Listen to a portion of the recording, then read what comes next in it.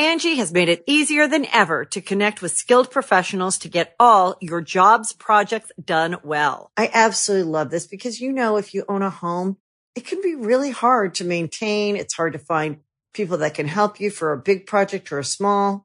Well, whether it's in everyday maintenance and repairs or making dream projects a reality, it can be hard just to know where to start. But now all you need to do is Angie that and find a skilled local pro who will deliver the quality and expertise you need.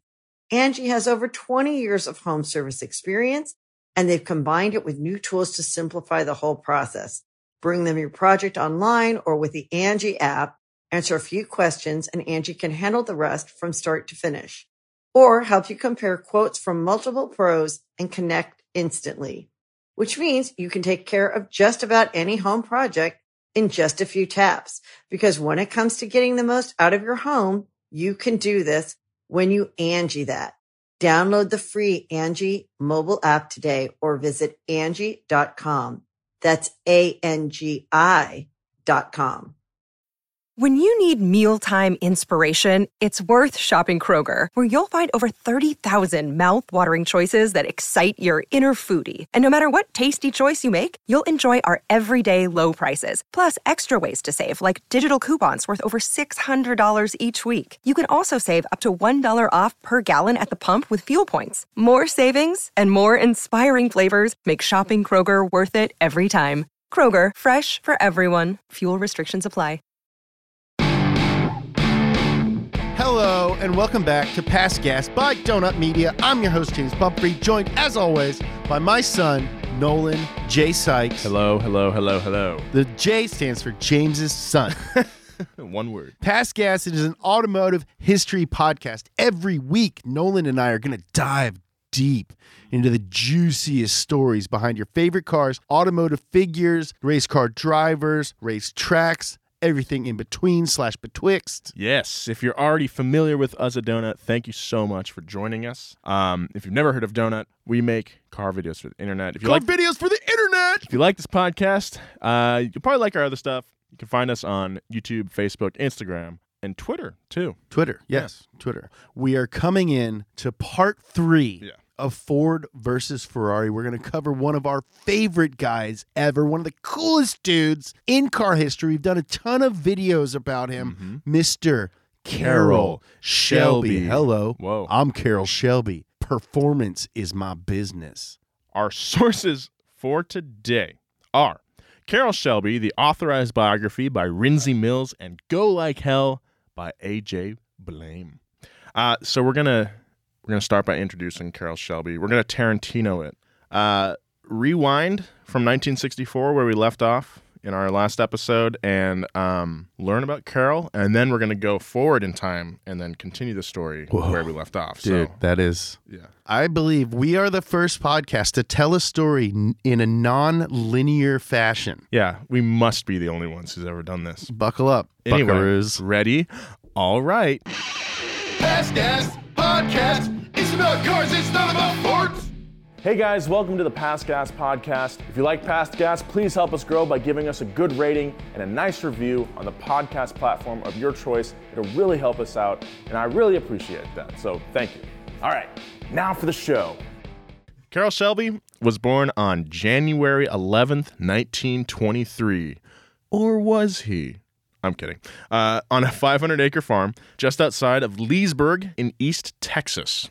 Shelby's family moved to Dallas when he was still young, and he grew up watching auto races in the surrounding area with his pop. By the time he turned 18, Carroll knew there were 2 things he wanted to do with his life, okay? He wanted to be a professional race car driver, or he wanted to be a pilot. Now, being a pilot was a lot easier to do because racing takes a lot of money. So as soon as he graduated from high school, he enlisted in the Air Force and was flying trainer airplanes throughout World War II, training bomber pilots to fight on the front lines. Interesting. So how did he know what to tell him to do if he'd never done it? You see what I'm saying? Yeah. Like, it's kind of like, hey, I think it'll probably be like this over there.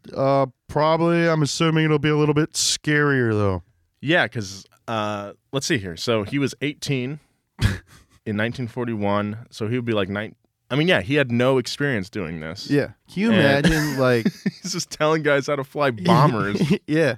Like, you show up and, I mean, to be fair, you're probably a 15-year-old kid at this point, like 16, 17. And you're like, all right, well, time to learn how to go get shot out in an airplane. And then, like, some 20-year-old guy is like, let me show you how. Yeah. Yeah, because he had to be trained by someone else, too. So, like, he got, I mean... At that time, bombing was still kind of in its infancy. Mm-hmm. They did it a little bit in World War I, but not nearly as much as they would in World War II. It's still like a new art form, I guess. So, like, I'm going to guess that Carroll was just winging it. Yeah, the art of bombing sounds like Emo Phillips's autobiography. Through his time in the Air Force, Shelby was up to all kinds of mischief, James. Dude, I know he was. Yeah, he once borrowed a trainer aircraft when the sergeant wasn't looking and used it to airdrop love letters onto the lawn of his girlfriend at the time. And yes, they did get married a few years later. That's very sweet. He soon had his first kid and left the service soon after VJ, or Victory Over Japan Day. After a few failed career choices such as trucking contractor and even an oil roughneck, Shelby decided to try something that an aptitude test he took years earlier told him that he would be perfect for, and that was raising animals, little chickens. Mm-hmm. And he was apparently pretty good at it. That is at least until one day all of his chickens died of Newcastle disease and left him bankrupt. Naturally, I was pretty curious as to what Newcastle's disease is. It's a respiratory disease that affects farm fowl like chickens. It causes breathing problems, depression, and diarrhea. These symptoms can also be seen in humans when combining liquor and Taco Bell. Thank you. Stupid. On the day Shelby went and found his chickens had died, he reacted to it in a very strange way. This story was passed on a folklore in the area, but Shelby himself said it was absolutely true. James? I woke up one morning and all my chickens had died. So I filled this truck full of them, and I went all around town to all my friends, and I'd walk in and I'd say, I've been thinking about you, so I brought you a chicken. And I'd lay this chicken on their desk. I went around all the banks, businesses, everybody I knew. I brought them a dead chicken, guts, feathers and all. I'd lay it on their desk and walk out. Very cool. Very cool. What a weird guy. I mean, we're like huge fans of Carroll Shelby, and I've never heard this before. I've never heard that story, but like, it just makes me like him so much more. It's so weird. It's so on brand for him. Do you think he like snapped and he was dealing with it in a weird way, or do you think he was just like, well, I might as well get a funny joke out of it. I'm gonna walk around till maybe it's like 70-30, because like, dude, like that aptitude test told him he's good at chicken farming. Mm-hmm. He probably had a handle on it for a little bit and then like invested all of his money in it, and then his entire life's work just gets like wiped out. Hey, have you seen Carroll lately? Yeah, he came by my office. During his stint as a poultry farmer, Shelby had begun pursuing another lifelong interest. He started racing. Shelby officially got behind the wheel of a race car for the first time in 1952, having convinced one of his friends to lend him their MGTC. The natural talent he was, Shelby won his first ever road race with that MG. Feeling a bit lucky, Shelby decided to enter into another street race later that day, but this time against faster cars such as the Jaguar XK120. And he won that too. From the very beginning, Shelby was an unstoppable presence on the track. I just want to point out, Enzo Ferrari's first race, he got second. And he cried his little eyes out in his car afterwards. Shelby, first race, first place. Did so good, he didn't cry his eyes out. He entered another race that same day and won it. Shelby continued to race, upgrading from the MG to an Allard. Although the Allard was still much slower than his competitors, he was impossible to beat when it came to maneuverability. He just had a natural connection with his car. Mm-hmm. He knew what it was doing at all times. Shelby would either win or place within the top 5 of every race he participated in. And after a while, he started receiving a bit of attention from other teams. Ooh, I bet. In 1956, Aston Martin team manager John Weir, or Wire, we still don't know how it's pronounced. I'm going to say We never Weir. will. Nobody knows. I'm going to say John Weir. He doesn't even know. When he introduces himself, he goes, "Hello, my name is John Weir." Wire? Wire. Wire. He has 2 IDs. They both say the same thing.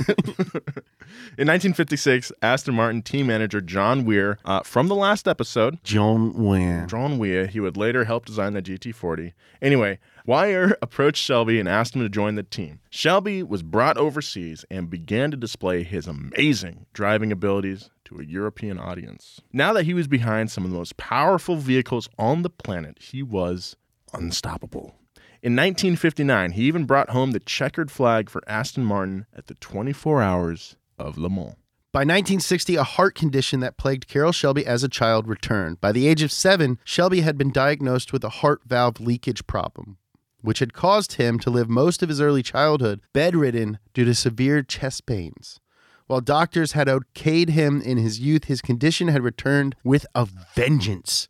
He was forced to hold a nitroglycerin tablet beneath his tongue for the entirety of his final race at Laguna Seca in 1960, just to manage the chest pain. Nitroglycerin works to help prevent angina pectoris, or localized chest pains, and even relieve it. So, good to know. Good to know. Of course, Shelby won that race, but was forced to retire from racing immediately after that, at the age of 37. That's crazy to think about. It's 37. That's old as frig, dude. Is it? For an athlete? Maybe. Dude, 37's super old. I guess not for race car drivers. There's like half of the guys in NASCAR are like 58. Yeah. But for like an athlete to be 47, like LeBron James is old, and he's my age. How old is he? He's 34. He's 34? Yeah. We graduated high school the same year. That's crazy. I thought he was like 40. Right? Yeah, because athletes are younger than us. He retired at 37, but like that's not young to retire. Never, yeah, I guess so. Like he retired from an old man disease, like his heart hurt. But Carroll Shelby wasn't the kind of man to just sit back and do nothing. He immediately opened his own racing school and began teaching people the way of the Shelbs. Shelby decided that his new purpose in life would to leave his mark on the automotive industry, and he opened up a small shop in Venice, California, not Italy, so he could do just that. By the way, the shop's address was 1042 Princeton.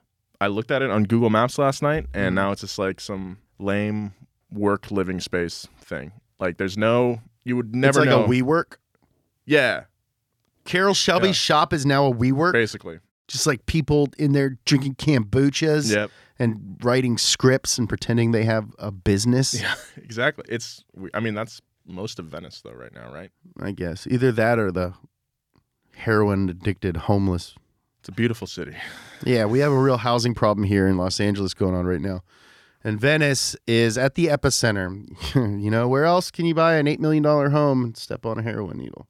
He dreamed of building a European sports car powered by an American V8. And lucky for him, AC Motors had just lost their engine supplier for the AC Ace Roadster, leaving a bunch of empty bodies just begging for a V8. Please give me a V8.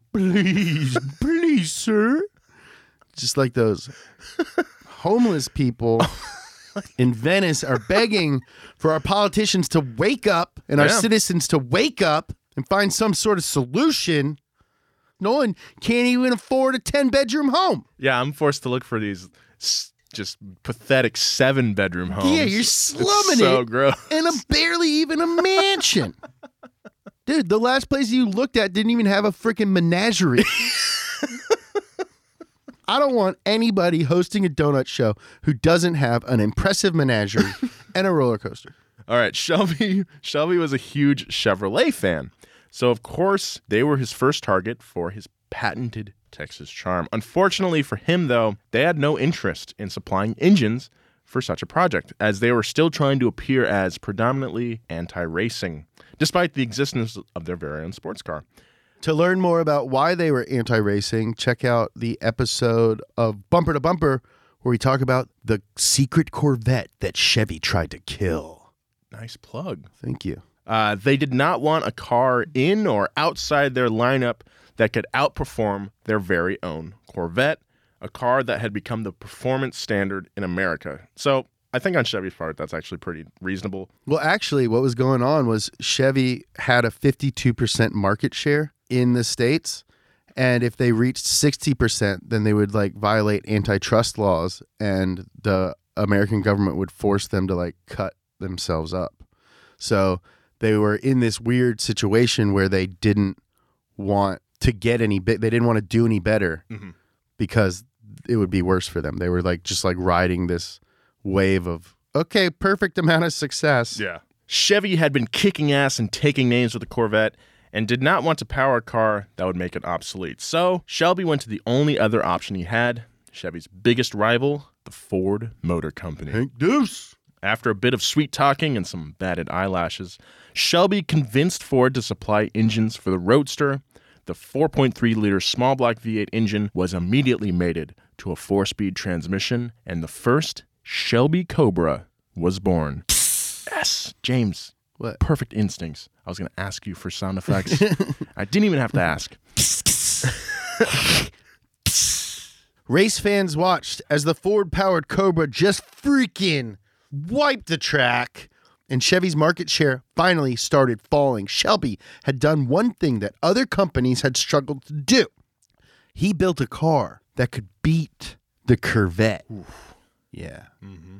But to Shelby, just beating Chevy would never be good enough. He wanted his car to be faster than anything else. And to do that, he hired a young engineer by the name of Pete Brock.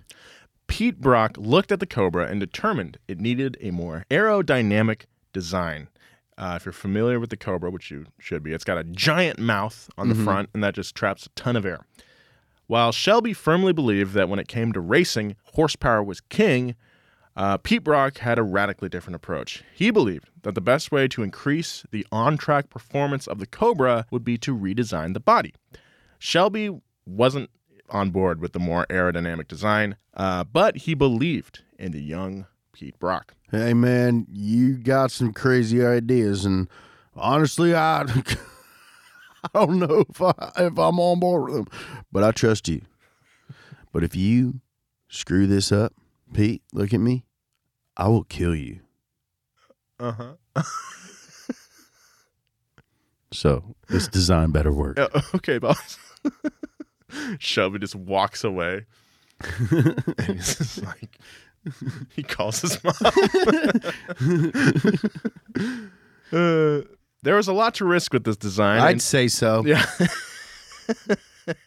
And Shelby wanted to make sure it was done right. So he provided Brock with a friendly reminder that if the new design didn't outperform the Cobra, then he would receive a promotion from engineer to customer at Shelby American. Not really a promotion. No, that's a demotion. Yeah.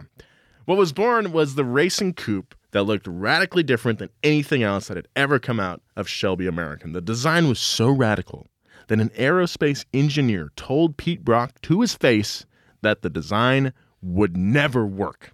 Despite that, he stuck with his design, and the beautiful Shelby Daytona coupe was born.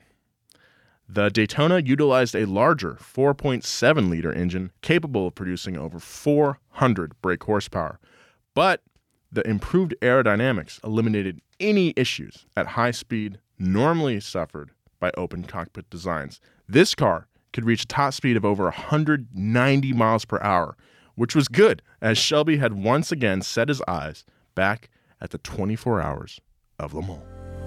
We'll be right back with more of this story, but first, a word from our sponsors.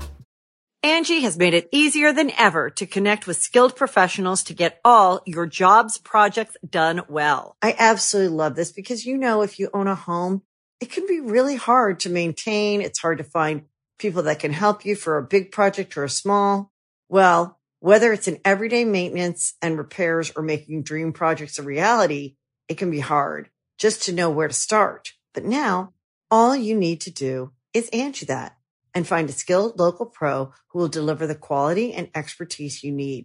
Angie has over 20 years of home service experience, and they've combined it with new tools to simplify the whole process. Bring them your project online or with the Angie app, answer a few questions, and Angie can handle the rest from start to finish. Or help you compare quotes from multiple pros and connect instantly. Which means you can take care of just about any home project in just a few taps. Because when it comes to getting the most out of your home, you can do this when you Angie that. Download the free Angie mobile app today or visit Angie.com. That's ANGI.com. 1964. Is this the one that Ford had the hard time with last time? The Daytona? Oh. No. In 64. Yeah. Yep. So now we're back. Okay. That was the flashback. Oh, yeah. And now we're back to where we were. We're back in 1964. No, but the car is called the Shelby. The car is called the Daytona. Okay, so 1964. Yeah. Goofus has already wrecked 2 of those Ford GTs with the chocolate all over his hands. Mm-hmm. But so Ford is having a tough time. This is like their zealous year. Hank Deuce is just throwing money at all the problems. Ford has tried to buy Ferrari. Ferrari backed out at the last minute because Ford, broke their agreement. Yep. And Ford is in France just trying to beat Ferrari. They've spent millions of dollars on this car that kind of blows. Yep. Shelby shows up with his Daytona. In 64, while Ford was publicly trying to humiliate Ferrari in the prototype class, many people overlooked the amazing race that was being held just one class lower in the GT class. Shelby has entered his Shelby Daytona within the GT class. Not only did Shelby win that class that year, the Shelby American team placed 4th place in the entire race. While Ford had supplied minor financial support to his team, the executives were shook by what Shelby had actually managed to do. He had built a GT car that could fight above its own weight class and keep up with an entire racing class above it. Hank Deuce, a.k.a. Henry Ford II, who is actually Henry Ford's grandkid, Etzel was his dad, was enamored with the Shelby American team. And after the absolute tragedy of a race that his team had endured, Hank decided to finally hand the reins of the GT40 over to Carroll Shelby. When it came to fighting outside his weight class, Shelby was a master. Mm-hmm. By 1965, America was in the throes of a full-on speed revolution. Children had begun to rebel against their parents, deciding they did not want to live their parents' lives. I don't want your life! Instead of choosing a repressed 1950s-era lifestyle, people longed for a sense of independence and freedom. Having a repressed 1950s lifestyle may have been the opportunity of your lifetime, but I don't want your life. And I don't want your life. And car manufacturers were fully taking advantage of this popular social movement by building muscle cars specifically tailored to fill those needs. Yeah. As A.J. Blame puts it, speed was nothing but sex. And it was true. Yeah, true words have never been spoken. Whenever I do speed, all I want to do is have sex. And whenever I have sex, it's really fast. Like the Marlboro Man of the past, racing had become the personification of manhood, and its popularity was soaring through the roof. Over 5 million people went to view live. 50 million. Whoa. Yeah. That's 10 times as many as I originally said. Over 50 million people went to view live races in 1964. To put that into perspective, last year in America, the number of people who went to a live NASCAR race or IndyCar combined, 7 people. It's true. People, go to your racetracks. Yeah, go to your racetracks. Support racing. You think you're a car dude? Go watch racing. The popularity of the sport had grown so much that even Hollywood in California had begun incorporating fast and flashy automobiles and their drivers in their films, such as the James Bond franchise or Gone in 60 Seconds. The New York Times noted the new trend in 1965 and commented on the rampant automania that was taking place in the U.S. Never before has a romance between man and machine blazed so strong, wrote a Los Angeles Times columnist. Ford was no stranger to capitalizing on this trend. In a shareholders meeting, Henry Ford II announced that The company is now enjoying the most successful operations in its long history, don't you know? They had reached an all-time sales record of $9.67 billion worldwide and had a record profit of $505 million, all while employing nearly 337,000 people. The Mustang was on its way to becoming the best-selling launch vehicle of all time, and Ford Car and Truck Division Vice President Lee Iacocca knew he wanted the Mustang to become the consumer performance icon of the Ford lineup. And he knew there's no better way to cement that image, James, than sell a race package designed by Carroll Shelby himself. Now, Shelby was like, I don't know if I can do it, man. It's the secretary's car. Shelby had said, but that didn't matter to Henry II. As long as Shelby could make it fast. I mean, it's not very masculine, you know what I mean? Yeah, what does that mean, secretary's car? It means like, how like a man is the boss. Yeah, okay. And then you got like a woman working for you. Yeah. Doing all the woman stuff, like answering the phones. Hello, how are you? Because I'm not going to say that. I'm a man. I'm masculine. Yeah, men don't. Yeah, so say hello. Mustang is a car for her. You see what I'm saying? Not really, but... Yeah, it's a car for someone who likes to answer phones and make my appointments. Iacocca was going to be placing the GT40 next to every car in the Ford lineup in advertisements, and he wanted to make sure that the Mustang had a trim level that proved worthy of that honor. Henry II, a.k.a. Hank Deuce, went a bit crazy giving out promotions at this time. He promoted Lee Iacocca to VP of Ford, Lincoln, and Mercury, and he installed Don Frey at the top of the Ford division. On top of all that, he promoted his wife to a more relationship-independent role in his life, meaning Hank Deuce divorced her and married his Italian mistress. Oh, my God. So he just goes to Italy to, like... He probably met her when he was over there trying to set up the Ferrari. Or he didn't go over there. I'm sure. I mean, of course he went over there. He has an Italian mistress. Yeah. He didn't meet her on the internet. On OkCupid. Yeah, that computer that they built to test the GT40 originally, he also like got online and started creeping AIM message rooms. He's on LinkedIn. Yeah. Oh, wow. I met her on a computer. A what? The computer. The what?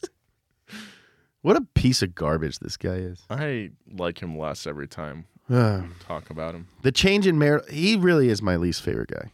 He's not the hero in this story. If you're following along and you're saying, hey, I like this Hank Deuce guy, no. The change in marital status helped Hank's new public persona embody the spirit of the new Ford Motor Company. Rebellion, sex, and risk. Buy a Ford, divorce your wife. Hey, honey, it's just not working out. You know, you don't really fit in with the new image of the company. So, deal's off. Yeah. On January 27th, 1965, Ford announced to the world that they would officially be teaming up with Shelby American to build and race all of Ford's competition sports car. I didn't know it was that big of a deal. Yeah. Huge deal. It was like a big announcement. Yeah. So they were basically saying that across the board, Shelby is involved with our racing team. Essentially, the deal that he made with Ferrari initially, he goes and does with Shelby. This just gets more frustrating every page. Just like, I don't want to make it sound like we're just totally shitting on Ford, but like in retrospect, a lot of bad decisions were made. Yeah, I mean, that's what happens when the way you become the head of one of the largest companies in America is to be the son of the last guy who was the head, and like his dad was the head of it before him. Yeah. This is why we moved away from England and came over here. Yeah. Leo Beebe, director of special vehicles, had this to say. We're taking this move to consolidate the construction of racing on all GT-type vehicles within the same specialist organization. During that same announcement, Ford paraded its new racing versions of the Mustang, including the Mustang GT350. The prices of these new Mustangs ranged from $6,000 to $9,000, prices that were outrageous at the time, especially for a Ford, but nobody expected that someday those same cars would be fetching hundreds of thousands of dollars at auctions over 50 years later. I would definitely like a GT350. An old one? Yeah, that'd be sick. Yeah, that's a really cool car. More than the 500? Yeah. I'm going to have to think about that. This legendary lineup was finished with the GT40. Unlike all other cars, the GT40 had no price tag. Wow. People could only imagine how much one of those would cost to purchase, let alone how much Ford had sunk in development. BB stated that this year the car would only be focused on winning the big three races. The Daytona Continental 2,000-kilometer race in February, the 12 hours of Sebring in March, and the 24 hours of Le Mans in June. Immediately after the announcement and demonstration, the GT40s were shipped to a new Shelby American plant located in the City of Angels.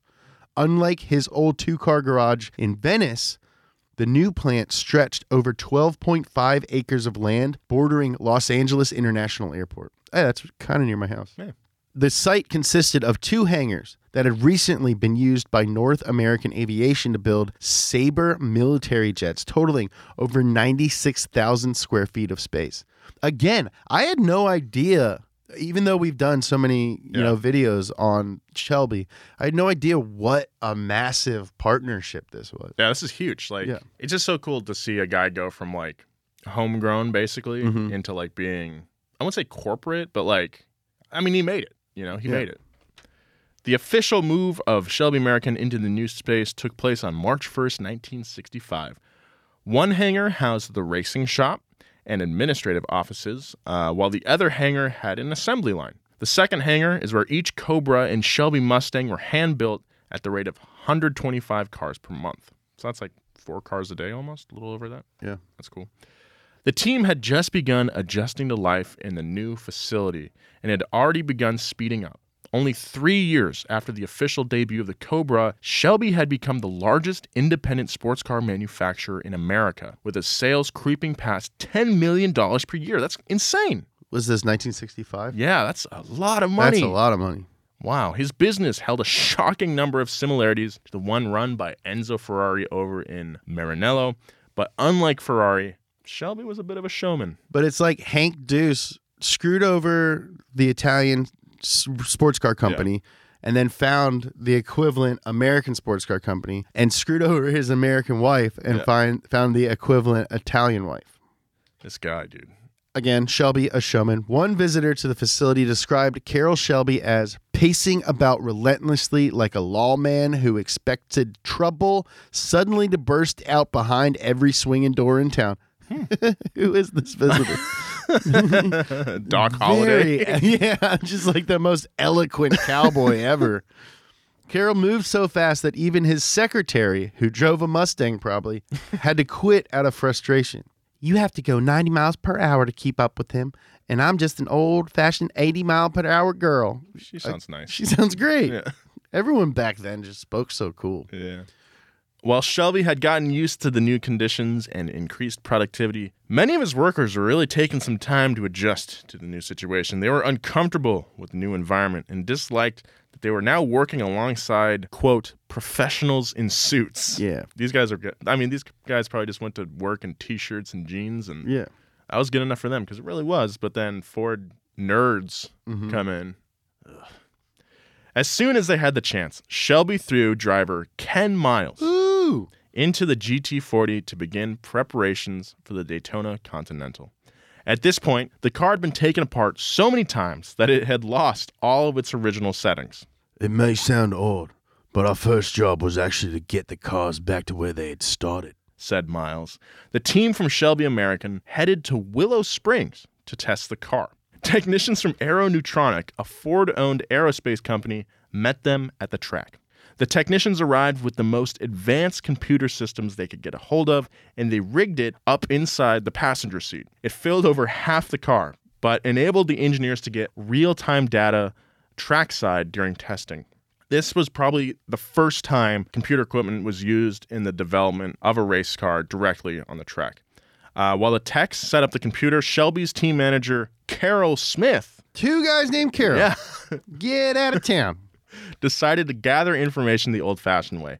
Using some Scotch tape and some yarn, Carroll Smith covered the driver's side of the car in small strips of yarn, enabling the team to observe the airflow around the car's body as it drove by. We don't need no highfalutin computer tutor. We got good old-fashioned art supplies. We got a Michael's down the street. Here's a Michael's down the street, and I got a gift card left over for Christmas. Throughout all the testing, it was discovered that at least 76 horsepower was being lost due to inefficient air ducting. They also ditched the wire spoke wheels.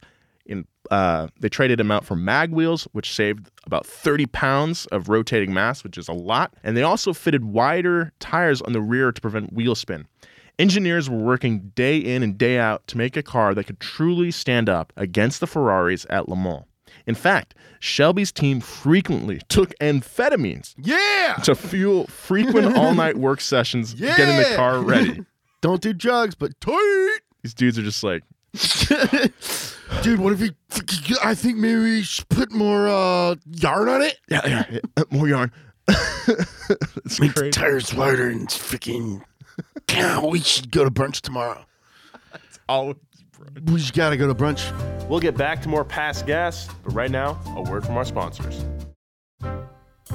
Throughout all of his testing, Shelby American held a strict closed-door policy, which was a stark contrast to that of his Venice shop. While at his Venice shop, people were, encouraged to come in. Yeah, just hang out, man. Yeah, dude, it's freaking the beach, dude. We're just building race cars over here, dude. That's pretty chill, dude. Yeah, dude, that's so chill. It's so cool. It is really cool every time I'm reminded that his first shop was in Venice Beach. It's That's so cool. it was, dude. Just like right on the beach.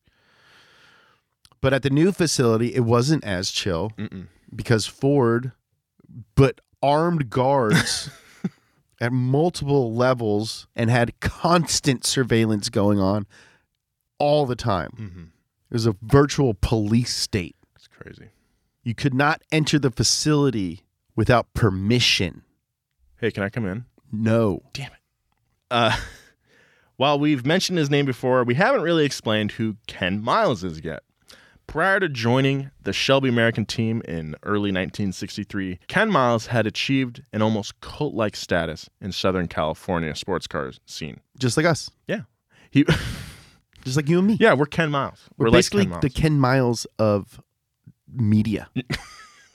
He was known for his delicate touch and lightning-fast reactions. And even opened his own small tuning shop off the Hollywood Highway, a.k.a. the 101 for all you LA listeners. Where you grew up in Kentucky, did people put the in front of highways? Nope. Take 64, you take 95. Do you say the now? I say the 101, but I don't say the PCH. I say PCH. Do you say the PCH? I say the in front of everything. In front of everything. Yeah, like the banana. The banana. No, but I don't know. It's you do call yourself the Nolan Sykes. Yeah, I do. The Nolan Sykes. I love when people do that on like social media. Like they put the Nolan J. Sykes as like their Instagram. Well, it's because they slept on it and they don't have it anymore. So dumb. Ken Miles spent his day tinkering on about any cool car he could get his hands on, and of course, racing them on the side. Despite his successful career as a private driver, he was never offered to drive in Formula One. Somehow, the entire world of elite international racing had managed to pass him by, but when it came down to it, he had what it took to compete with the best. Ken was built of tougher stuff that only a few of his colleagues were actually old enough and experienced enough to understand. He had lived through World War II, and unlike Shelby, he had served on the front lines. He'd served as a tank driver in the British Army and participated in recon and recovery missions, meaning like he would go into hot zones and rescue people. Yeah, or with a tank. Yeah. That's sick. Get in, mate. His lightning-fast reflexes saved his life on multiple occasions, including an encounter with a German officer as he rounded a hallway on foot in battle. Dude, freaking Battlefield. Yeah, meaning he killed a Nazi OK Corral style. What's that mean? I don't just quick draw McGraw. You shoot him, or are you sure you didn't kill him with a knife? How do you know he didn't crack his neck like Arnold? I choose to believe that he ripped the guy's head off. Yeah. Just twisted it off like Sweet, a grape. Sweet dreams, you pug. That's badass, though, dude. Yeah. While he never spoke of the war, he would wear his old army jacket like a flag on his back all throughout the 60s. Damn, dude. Like, yeah, dude. He was proud of his service, but he also knew that the racetrack was not the place to be reminiscing over war stories. In fact, he took his job as a racer very seriously. He even once said, "You know, I'd rather die in a racing car than get eaten up by cancer." It was that attitude that made him the perfect candidate to be a lead driver at the upcoming Daytona endurance race. "I'd rather die in a race car than get eaten up by cancer. I'm going to go get a hot dog. You guys want anything?" Just totally unprompted. Yeah, he's just like sitting on the wall, just like staring off. He's like, "Yeah, I'd probably rather die here." In the pits before the race, Shelby made sure that Miles was introduced to his new racing partner, a Texan named Lloyd Ruby. Though Shelby pronounced his name Lloyd Ruby. Lloyd Ruby. Is that a joke? No, I don't. I think it's. I remember reading that. Lloyd Ruby. Lloyd Ruby. There must be some way we're not getting it. So Ruby was an experienced IndyCar driver, but Miles was worried that he would not do very well. Ruby walked so slowly that he appeared to be drunk, and Miles had no tolerance for anyone who was slower than him. You walk slower than me? Screw you, dude. You walk slower than me, mate? I got no tolerance for it. I only like fast walkers. He'd love Jesse. Jesse walks so fast. Yeah. Both Ruby and Miles had such thick accents and such different thick accents that they could barely understand what each other was saying. Yet when they put Ruby behind the wheel, he was incredible. Ooh. Nolan. He was flat out the entire time and flew around the track. Luckily for Shelby, Miles and Ruby formed a connection deeper than words and could convey their entire race plan with a simple nod. That's crazy. Shelby was floored as he was washed over with a wave of confidence at the team he had chosen. That's good stuff. Everything's fallen into place. The exact opposite. Finally working out. At 10 a.m., the race began. While it only lasted 12 hours, Daytona was incredibly tough on cars. Ferrari driver John Surtees immediately took the lead in his prototype V12. Shelby knew that his only chance to win was for Surtees to break down. And as luck would have it, Surtees blew a tire a few hours into the race, and his Ferrari was thrown into the grass, removing him from the race entirely. Mamma mia, my tire, she blew. The GT40 was finally in the lead, and it held that position until the end of the race. At 10 p.m., the checkered flag waved, and Shelby's cars had placed first through fifth. After preparing over 8 weeks for the race, the team had finally brought home a checkered flag for Ford, and more importantly, for Henry II. This was the first time in more than 40 years that an American car had won at a sanctioned international race. Wow. And how did Shelby respond to the good news? I got drunker than shit. That's a quote. That's a quote. From the dude. Quote, unquote. I got drunker than shit. Yeah, that means we don't have to bleep it. Yeah. It's a quote. It's historical. Needless to say, Enzo Ferrari was pissed. How could Ford dump so much money into a car and just win? Where was the work ethic? The entire GT40 project had gone completely against the standards held by Enzo Ferrari. Ford was starting to win, and he was having none of it. The next day, Enzo played his trump card. He released a headline that appeared all over Europe and America stating, "Ferrari cars quit world title meet. I'm never going to race again. Never." Of course, everyone knew he was bluffing. If Ferrari stopped racing, there would be no more Ferrari. No, I'm not bluffing.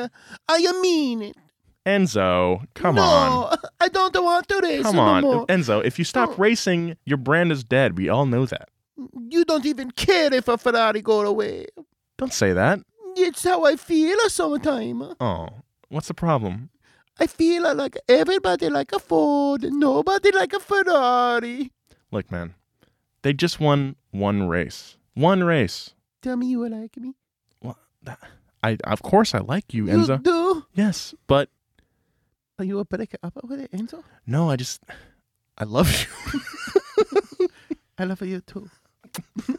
But Enzo's willingness to reach To release such a headline demonstrated just how displeased he really was, and frankly, how much of a drama queen he was. But Ford and Shelby didn't care about how displeased he was. They were too busy preparing for their second big race of that year, the 12 Hours of Sebring. Carroll was sitting in his office one day when his phone began to ring. It was Alec Ullman, the man behind the 12 Hours of Sebring. Hey, Carroll, I got this car. It's called the Chaparral or something. It's this weird Texan guy, Jim Hall.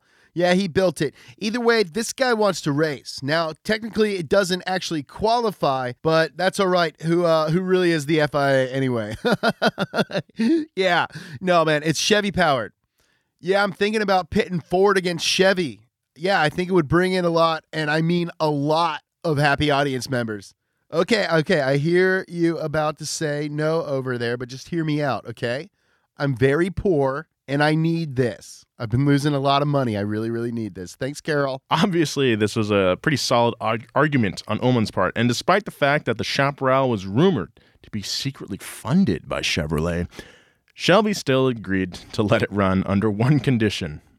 I don't give a shit if the Chaparral runs, as long as you don't give Jim Hall the trophy and you tell the world that it is a 1,500-pound car and we have to weigh over 2,000 pounds.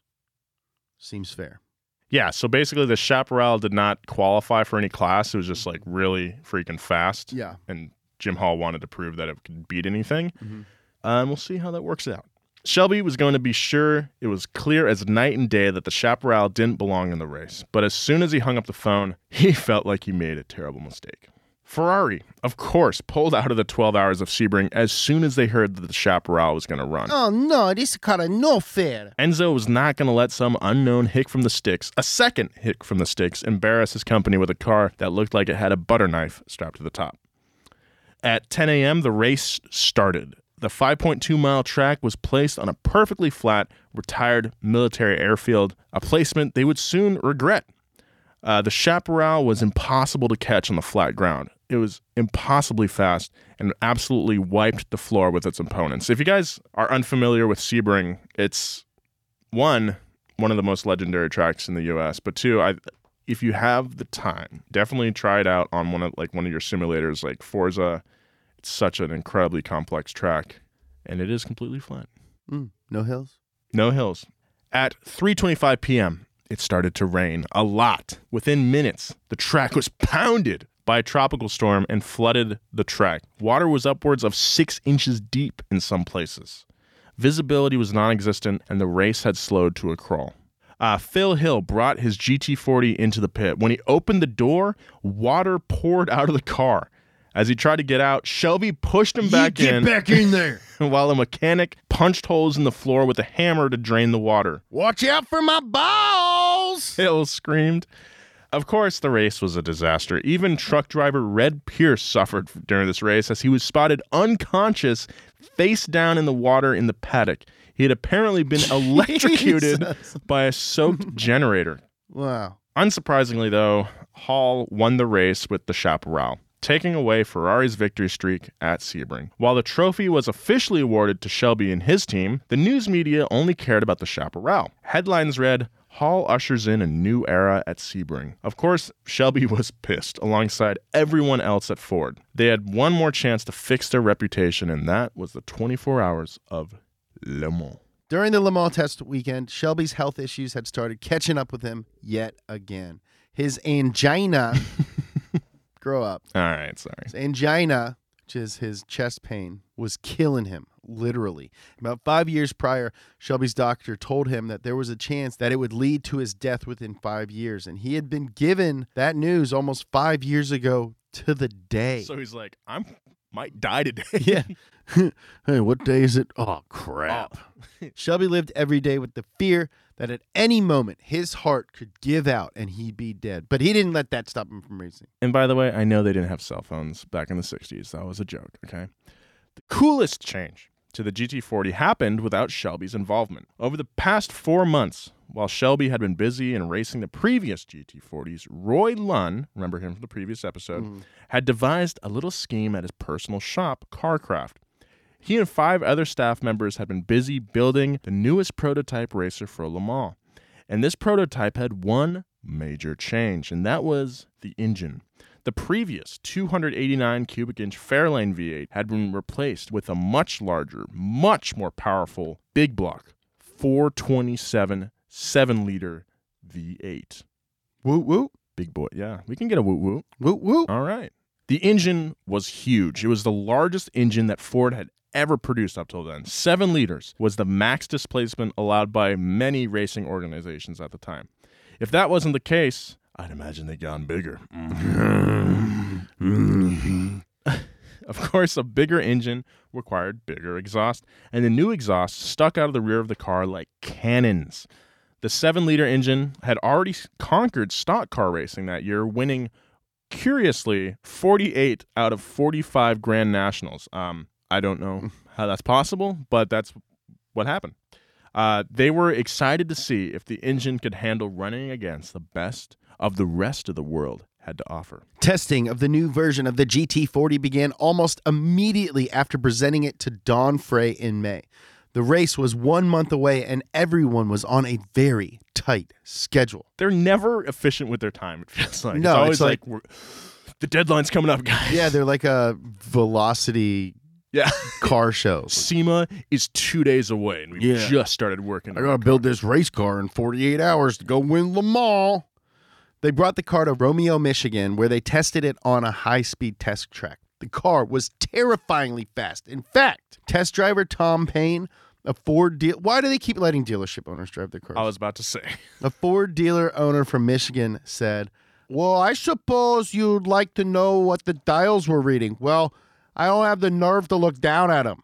To be honest, I'd be scared if I had driven the car over 200 miles per hour on my second lap. Why are they giving these cars to They dealers? just keep handing over these like multi-million-dollar race cars to guys who own their dealerships. And like they're all like, even that guy's quote is like, I was too scared to look at any of the stuff. So like, what good is testing? It's like, how fast did you go? I don't know. Did you know it was scary in there? I had my eyes closed half the time. I just won a raffle. Immediately after, they decided this is the car they needed for Le Mans. They ordered another one be built and shipped the one used in testing off to Shelby for additional tuning. They dubbed this new version of the GT40 the GT40 Mark II. Just like Iron Man. Back at his assembly plant in L.A., Shelby was increasingly exhausted from the pre-Le Mans schedule, and his health had been consistently declining. But he still used his good old Texas charm to win his way into the hearts of every person he met. Ford had a great racing year in 1965. They had won NASCAR and Indy. The only race left on Ford's agenda was Le Mans, and the responsibility of winning that race was placed firmly on Shelby's shoulders. One day, Shelby gave Hank Deuce a tour of his facility, showing him his collection of GT350s and Cobras, along with the 2 new GT40s. Shelby was described as a kid in a candy shop. A Ford exec even commented to Henry, can you imagine a guy getting paid for doing this? Shelby was doing what he loved, and he was not afraid to show it. But back in Italy, it was a different story. Oh, no. Ferrari had just begun testing his new 4-liter V12 330 P2 at Monza. A promising new local Italian racer named Bruno Deserti was invited to test the car for Ferrari. This test would also act as an audition to cast Deserti as an official Ferrari racing driver, something he had always dreamed of, or should we say, nightmared of? Ferrari saw himself in Deserti and remembered the pressure that he felt the first time he was in Deserti's position, trying out for Alfa Romeo so many years before. When such a passion connected to the human spirit explodes like this, it is stronger than a life itself. It is stronger than a death. Jesus. Testing of the new Ferrari began. At 6:55 p.m., the car came to be refueled. A few laps later, the whine of the V12 fell silent. Only Ferrari driver Lorenzo Bandini saw Deserti as he flew off the track. The car was found on its side, buried 50 meters in the woods, torn to pieces and smoking. Deserti was slumped over the cockpit. He died shortly after 7 p.m. He was only 23 years old. A promising Ferrari racing career was cut short by a simple accident during an event that was supposed to launch the rest of his career. The accident was tragic news for Ferrari, but another tragic component was all the testing information was lost when the car was crashed. All of the work that had been done on their cars was destroyed, and Ferrari was left without a proven car only 4 weeks before the biggest race in the world. By June, press outlets worldwide had picked up on the story of the second round of Ford versus Ferrari. Le Mans was still certainly a big deal for manufacturers. The New York Times stated that Enzo Ferrari believes that a win at Le Mans sells more cars than all of their victories combined. But more impressive was the buzz around Ford's attempted conquest of Ferrari. The papers were calling Ford's invasion of European motorsports the biggest American invasion since Normandy. Dude, that's such a dick move. Like, what if Toyota was like, it's the biggest Japanese bomb since Pearl Harbor. Toyota-thon 2019. Yeah, that's pretty insensitive on their part. That invasion was, at this point, only 22 years since that. It's yeah, man, thousands of people gave their lives to liberate France from Nazi occupation. This is pretty much the same thing. Yeah, this is pretty much second. That was big. This is almost as big. We got 6 race cars. 6 Fords entered the race, prepared to beat the 10 Ferraris. On the night of Wednesday, June 16th, 1965, a violent storm blew through eastern France, downing power lines and trees. For the first time ever, the opening day of practice at the circuit was canceled. The next day, the track had been cleared of downed branches. I used to get so excited when practice was canceled. Oh, dude, it's the best. I remember one time we had this huge storm, and our practice fields got completely soaked in mud, and we were out there for maybe 20 minutes. Everyone just got covered in mud. It was pretty gross. Yeah. And then we're like, oh, yeah, practice is going to be canceled. And then coach was like, all right, guys, go back up to the locker room. I think we're done down here. And we're just like, hell yeah. He's like, put your running shoes on. We're going to practice in the gym. And we're just like, oh. Just doing snakes. I don't know. We're just running plays in the gym. So dumb. I went to a Friday night Lightsey all-boys Catholic school kind of thing. And football was a big deal. We had practice on 9/11. And I remember we were like, well, certainly we won't have football practice. And everyone was like, yeah, we're having football practice. We're like, what? And I remember the coach, this dude, Coach Beatty, he's still the coach there. He was like, they don't want us to have practice today. They don't want us to beat Ballard on Friday night. I was just like, can I please go home and talk to my family about this? The next day, the track had been cleared of downed branches, though the ground was still wet. Interesting. Surtees knew it wouldn't be easy to beat Ford this year. Ford had a world-class lineup of drivers, many of whom he had raced against in F1. He knew from experience that they were fierce competitors. Surtees showed up ready to race and set a new mark on his first day of testing. He recorded a lap time of 3 minutes, 38.8 seconds. It was only 3 years earlier that drivers have been challenged to beat a 4-minute lap time. Unlike the pits over at Ferrari, the Ford pit was filled with confusion. There were too many people. The race cars were all painted different colors and nobody knew who was in charge. The men sent from Dearborn were refusing to listen to Shelby's teams. The Shelby guys don't have degrees. They aren't real engineers, grunted Dearborn workers. There was one thing worse than a disorganized paddock, and that was an unprepared car. The new Mark II was still terrifyingly unstable at high speeds. Luckily, Roy Lund was there to save the day.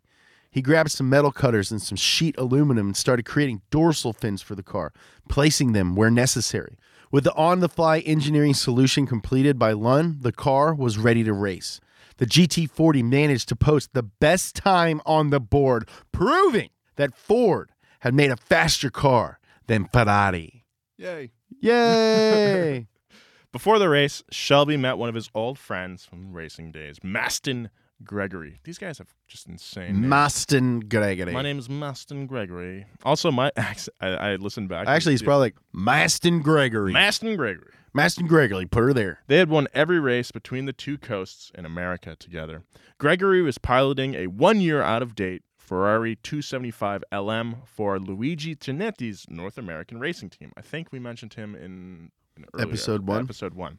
Everyone there knew there's no possibility of them winning with a obviously outdated car. Gregory was one of the first Americans to move to Italy to try to make it big in European racing. He was famous for two things: his trademark Coke bottle glasses and his aggressive racing style, paired with his even more bizarre crashing style. Gregory crashed cars in the most glorious way possible. Whenever he would lose control, he would simply stand up and jump out of the car before it hit whatever was in his path. He'd done it twice and survived. That's insane. That's dude. hilarious. It's like when you're in Grand Theft Auto 5 and you just bail out. Yeah. Unlike Shelby, Gregory had inherited his fortune at the age of 19 from his deceased father.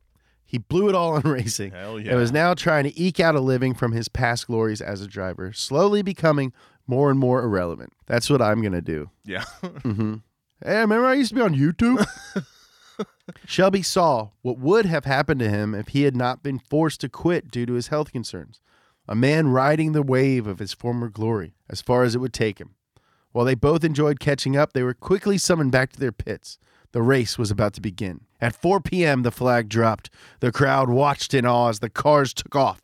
The crowd was amazing this year, over 300,000 people in attendance. But this time, something strange had happened. A large portion of the audience were Americans who had made the trek to come and support Carroll Shelby in his quest to beat Ferrari. Immediately, the two GT40 Mark IIs took the lead, followed by Surtees in the Ferrari in third, chasing the cars at nearly 195 miles an hour. That's cooking. That's so fast, but also this is 65 now. Mm-hmm. These things are still basically tin cans with enormous V8s in them. Yeah. A GT40 is still only 40 centimeters tall? Yeah. 40 inches. I think it's centimeters. Centimeters, yeah. Yeah. 40 inches. 40 inches. Inches. Okay, but still. Yeah. That's a tiny car. Yeah, they're tiny. It's like a baby car.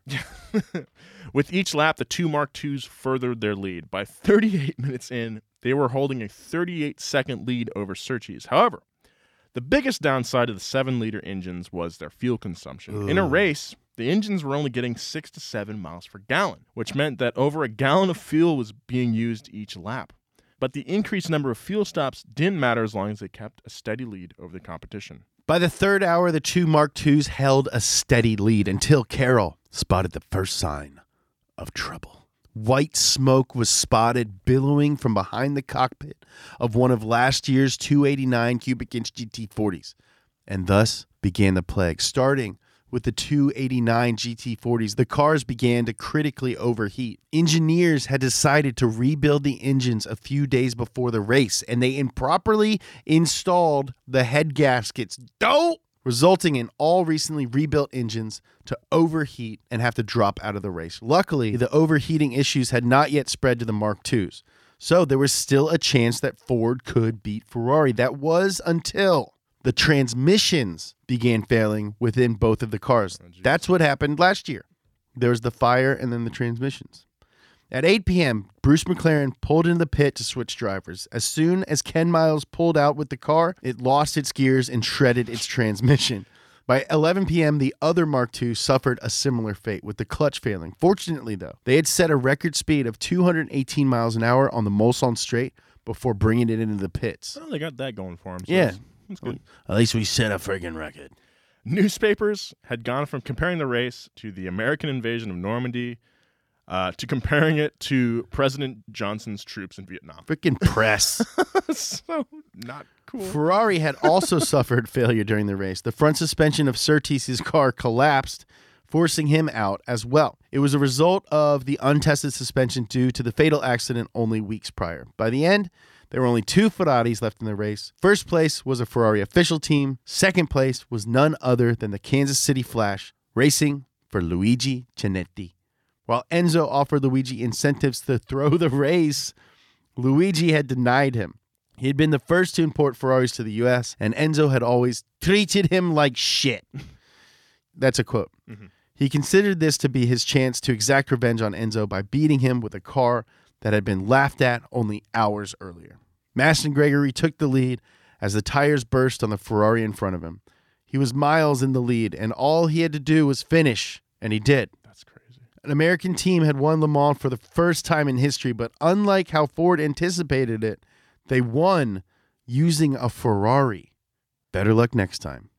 which is where we'll be in our conclusion next week on Past Gas. Woo!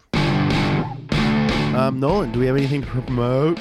Check out High Low on Facebook Watch. It's a really sick show. I assume we had a lot of fun making it. Check out our other shows on the YouTubes. Nolan's got one called Wheelhouse. I got one called Bumper to Bumper. I got one called Up to Speed. Check out our Instagram at Donut Media. Follow Nolan at Nolan J. Sykes. Follow me at James Pumphrey. You want some cool donut merch? Let all your friends know that you like cars and or pastries. Go to donutmedia.com. Sign up for our newsletter to get 10% off your first order and be the first to know about all drops. Oh, you want to work for Donut? Go to donutmedia.com as well. There's now a page where you can submit to be a host of Donut. Really? Yeah, it's going to be lit. We're building an empire. All right, bye. Angie has made it easier than ever to connect with skilled professionals to get all your jobs projects done well. I absolutely love this because, you know, if you own a home, it can be really hard to maintain. It's hard to find people that can help you for a big project or a small. Well, whether it's in everyday maintenance and repairs or making dream projects a reality, it can be hard just to know where to start. But now all you need to do is Angie that and find a skilled local pro who will deliver the quality and expertise you need. Angie has over 20 years of home service experience, and they've combined it with new tools to simplify the whole process. Bring them your project online or with the Angie app, answer a few questions, and Angie can handle the rest from start to finish. Or help you compare quotes from multiple pros and connect instantly, which means you can take care of just about any home project in just a few taps. Because when it comes to getting the most out of your home, you can do this when you Angie that. Download the free Angie mobile app today or visit Angie.com. That's ANGI.com.